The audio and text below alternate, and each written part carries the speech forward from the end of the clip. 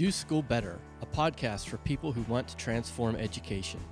Join Doris Korda, Hawkins School's Associate Head and Director of Entrepreneurial Studies, as she shares her experience as an educational reformer told through conversations with Assistant Directors Tim Desmond and Allison Tanker. In this episode, we talk about what happens in this class when students are working on real problems and they're paralyzed because they don't know what to do next.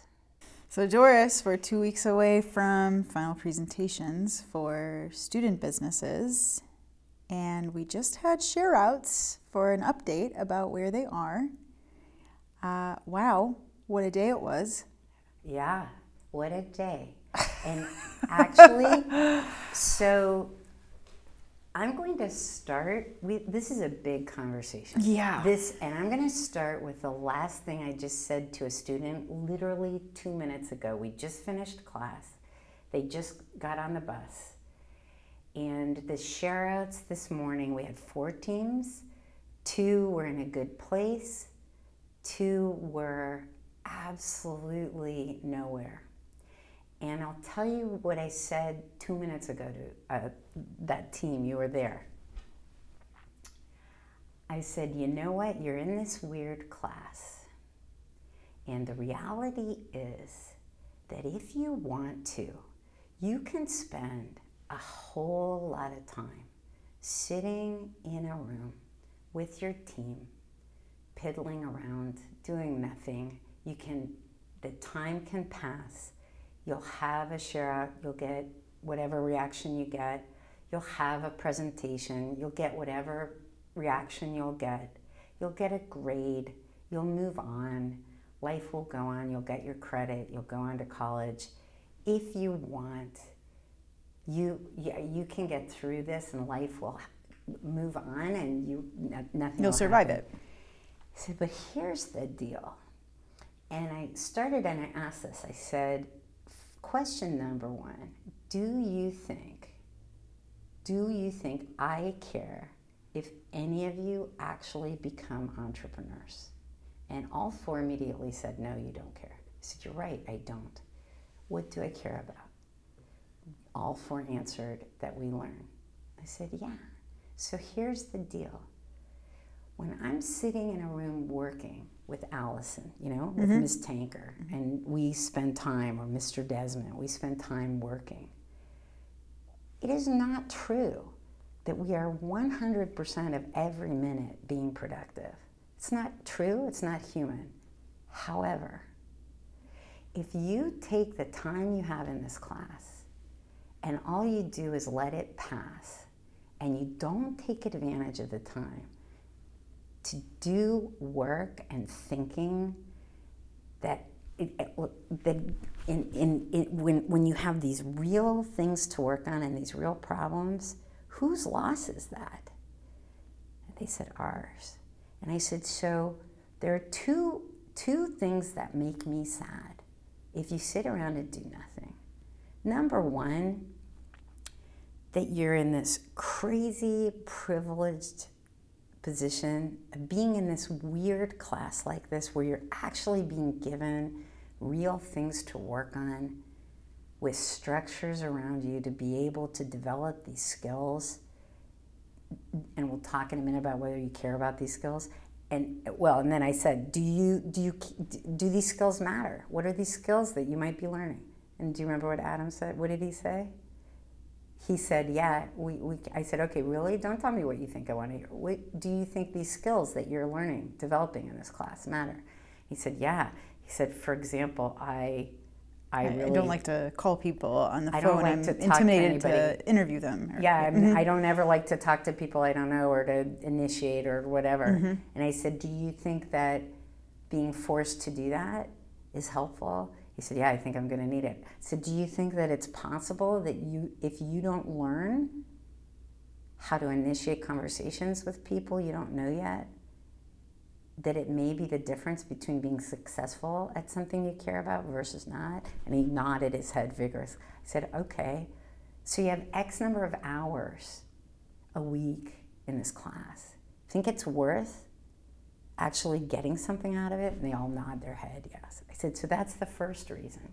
And I said, and the second thing is that if you actually put the 4 of your very capable brains along with some effort into this, the problem you guys are working on, which is high school dropouts and high school graduates who don't have college degrees, who finding employment, you actually might come up with something that's real and meaningful for people in those segments. Would you think that was, would you feel good about finding out? So yes, we would find. So here's what I'm saying. Once again, what we find in this class, when you're having students in high school work in an academic course on things that are real, is they are very often, when it gets hard, their natural inclination is to step back because nobody's given them the instructions on how to move forward, so they just stop. And they wait for some adult to hand them the instructions. And the problem is that they're so trained like that, that's so natural for them, that when they go through high school and they go through college and they come out the other end and they get out into the workplace, they have no ability to be generative by themselves. And we see that play out over and over again in this class. Mm-hmm. And the good news is, in a class like this, that they can't get away with it. They're forced. They're forced to engage and take ownership for what they're doing. Well, what's interesting too is, in my time that I've worked here with all of you, the different types of teams that we've seen and how this shows up in different ways. And from a teaching perspective, how to navigate that, right? So I'm thinking of a team last spring that had some serious interpersonal challenges that made it difficult for them to make progress. However, their ability to go deep into work and research made up for the fact that they, as a unit, weren't functioning so, holistically. Whereas what we're dealing with now is a much different situation. Again, if you were just looking at it from the progress about where they are in terms of getting to their solution and building their business, the pacing of it in terms of a class experience might look similar to that team from last spring. The challenges they're dealing with are, what you're pointing out, are much more about their intrinsic motivation to lean into this work, to push beyond the obvious, and get out of this place of privilege in some ways. I mean, when they first pivoted, that's the other reality with this team, right? They've pivoted now to this specific challenge. And when they did, the first thing we started questioning was, hey, this is obviously a population you're interested in helping, but you have no experience in dealing with. Why don't you go do some research around that? Talk to some people who know. Right. Yeah. And that was a week ago. And what's really interesting, as Tim and I had discussed today and filled you in on where they were in this process, trying every day this week to kind of have that come to Jesus conversation. Yeah. And that really they were trying their hardest to BS their way around and not have to do the work in some ways. Yeah, they didn't want to have to think about it. They didn't want to have to make those phone calls that made them feel uncomfortable. Yeah. And to our listeners, I would love for you to explain a bit more about how you reached them today, kind of going through the activity you took them through when with the stickies. Oh, the stickies, yeah. And helping them understand how to really define the problem, because as we all know, if these kids don't care about what they're doing, none of this matters. Right. Well, so I think it's interesting what you're saying. I think the first thing, there are a couple things. So what I did to answer that first, and then I'll go backwards and explain why. Okay. So they wanted to they wanted to tell me about the effort they'd put in or what they'd been grappling with or whatever. And when I asked them, basic questions, the very beginning questions about that population or the problem or the whatever, and they had no idea. Okay? And I said, guys, if you're really thinking about this, what are the first questions? Then, because one of the things they came out of the share out saying, oh, we need to talk to people. I said, yes, you're going to need to talk to people, but I don't even know what that means if you don't. So I got them, basically what I did is I cut off the conversation and I did with them what I would do if I were on their team. That's what I did.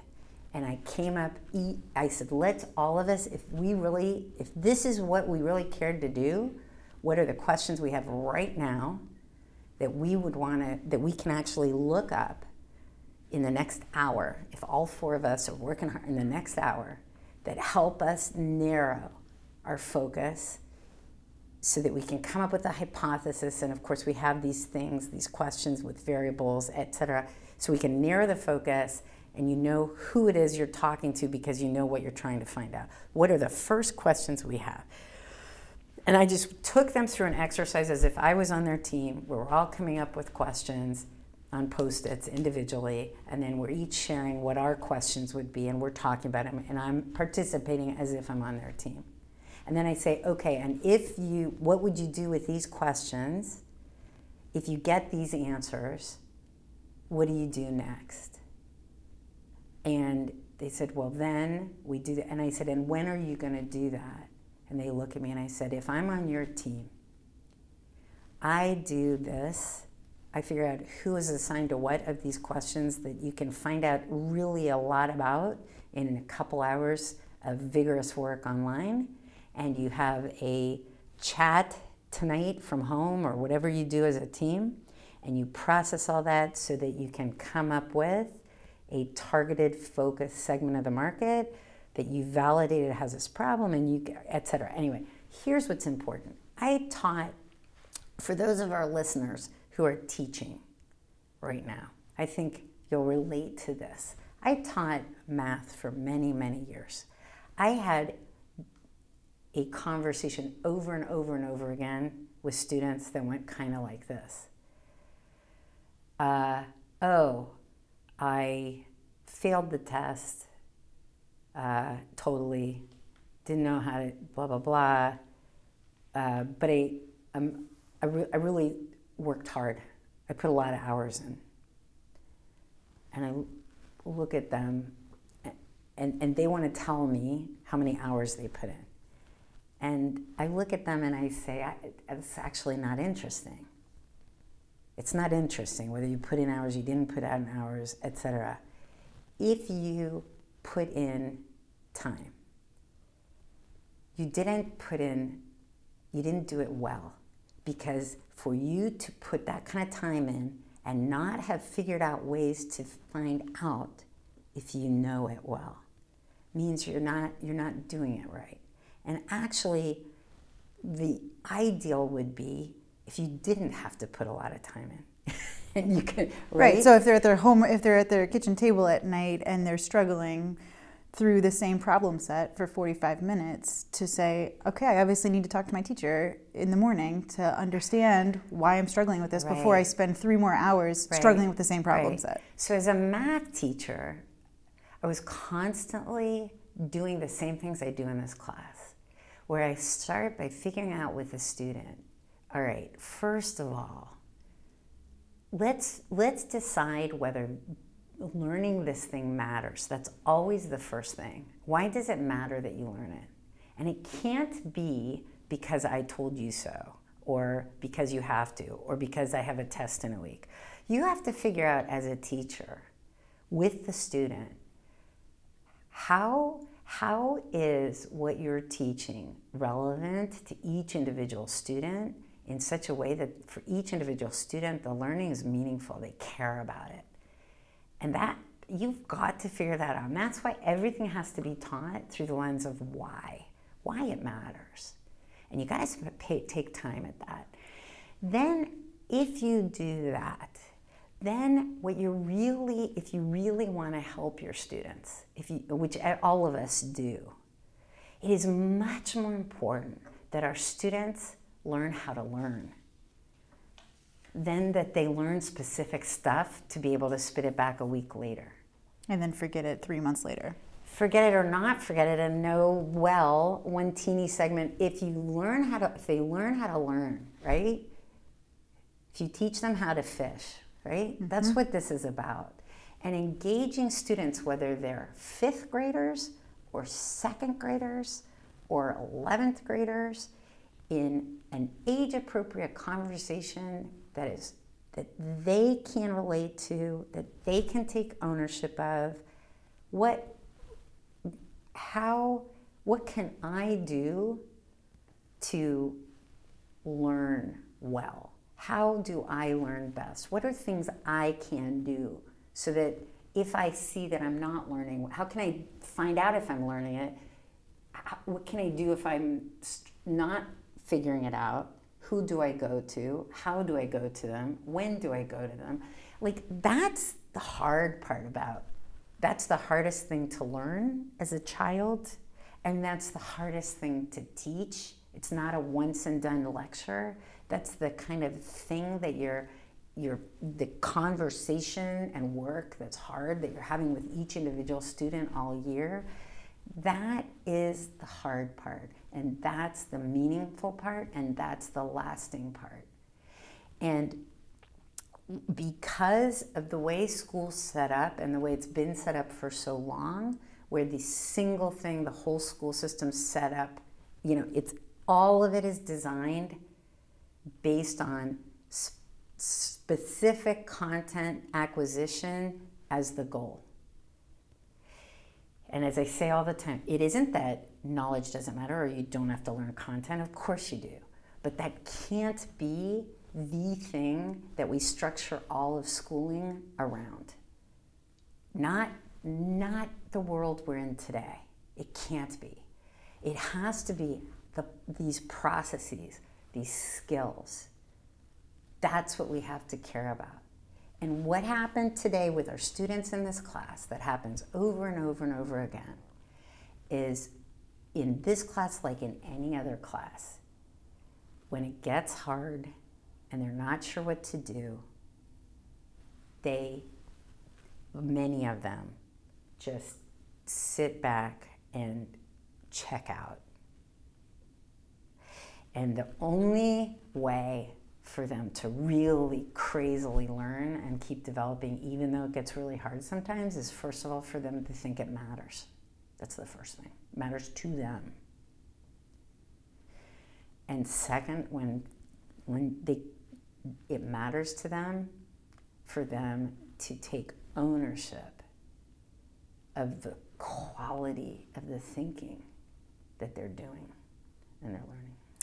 Well, and the parallel that's just really quite evident for me here, as well as from the teaching perspective. Like, this is really hard right now. It's really hard from our perspective to get this team into a better position. And it would be easy for us to also just sort of sit back, just as the students are like, oh, we're facing a challenge here. You know what? We're just going to put our hands up. Whatever. They'll go through, they'll have their experience, they'll screw around in their room, they're going to do something shallow, and we'll say, well, it should have been better, move on to the next semester of students. Right. But instead, that persistence that we've been enduring this week with this team. Yeah, it's hard. It's hard work. I'm exhausted right now. Yep. Constantly, I'm honestly, I'm in my head thinking through, okay, how can I phrase this in a way that's going to prompt their thinking? What kind of question can I ask that's really going to put them into a place, right? That and really, I mean, you've trained me well to constantly push and never... with questions. With questions, right. Yeah. So that we can help the students develop that skill where they themselves are learning how to learn. Yeah. And I just really appreciate right now the parallel that they're going through this on their own team, and here we are trying to help them through, but also struggling on the path and having to just embrace this challenge as it is and devise our own solution to help them get to the goal of really learning some skills. So we talk about extrinsic versus intrinsic rewards. I don't think grades work. They're not meaningful, and they don't work. And if any of you listeners doubt it, do a little research. We've done a lot. I've done a lot.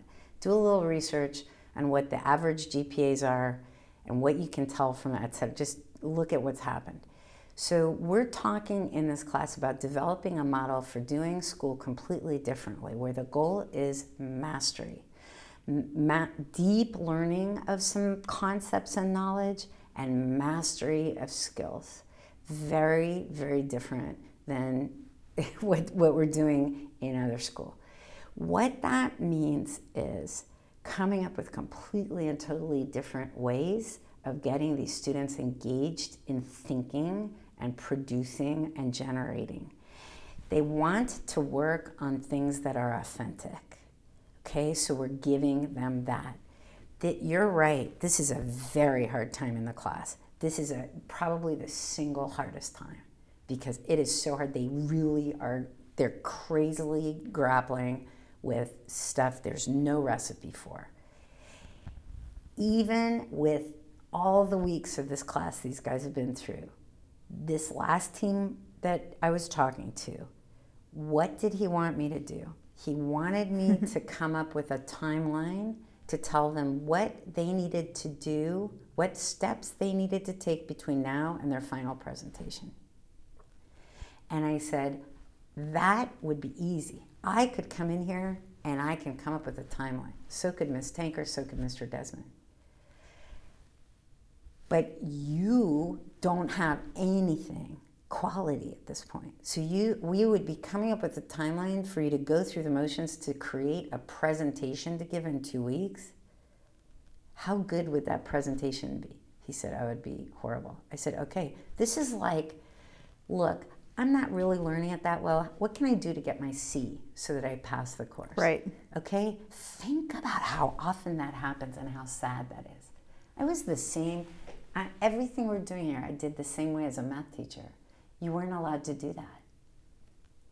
The conversation I never, ever, ever let any student out of.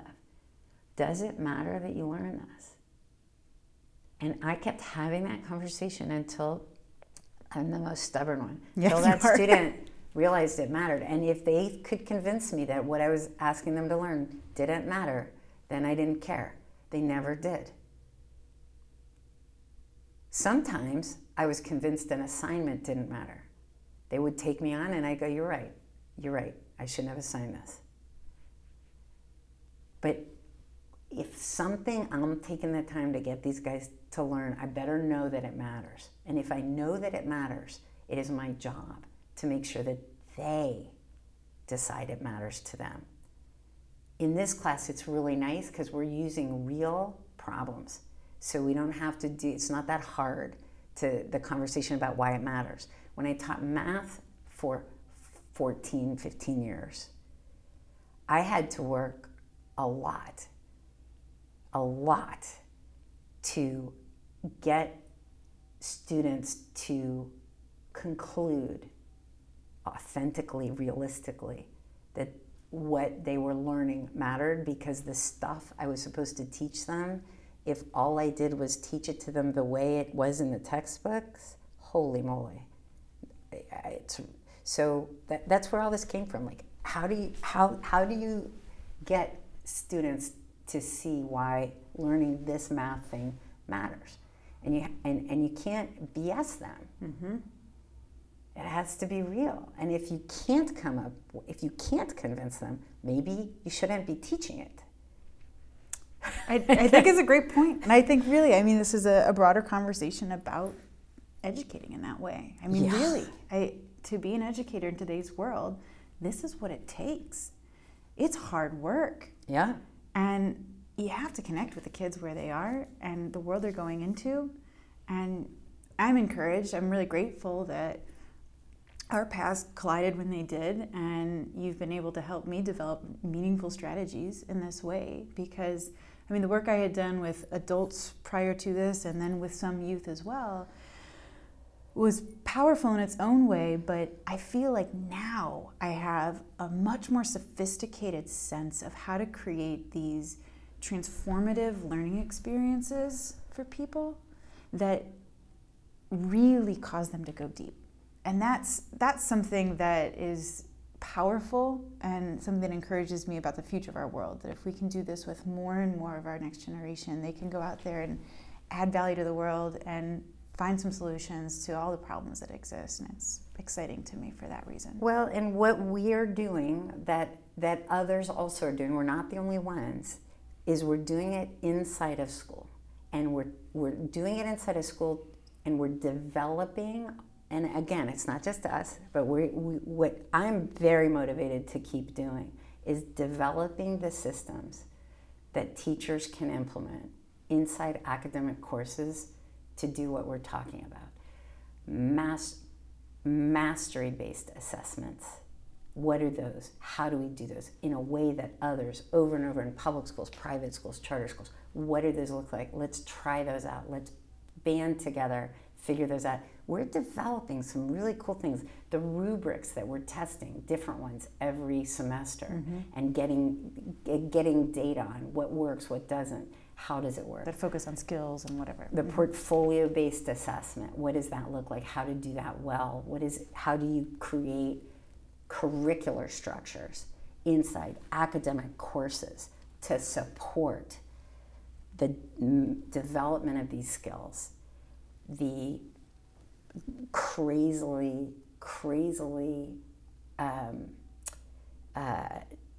deep learning experiences some of these kids are having, where you have a class of kids and some of them learning crazy amount about biomedicine, and someone else is learning a crazy amount about the face of poverty in the US, and somebody else is learning, like, how do you set up curriculum and assessments and all those things inside academic courses where not everybody's learning exactly the same thing and spitting it back in the same way.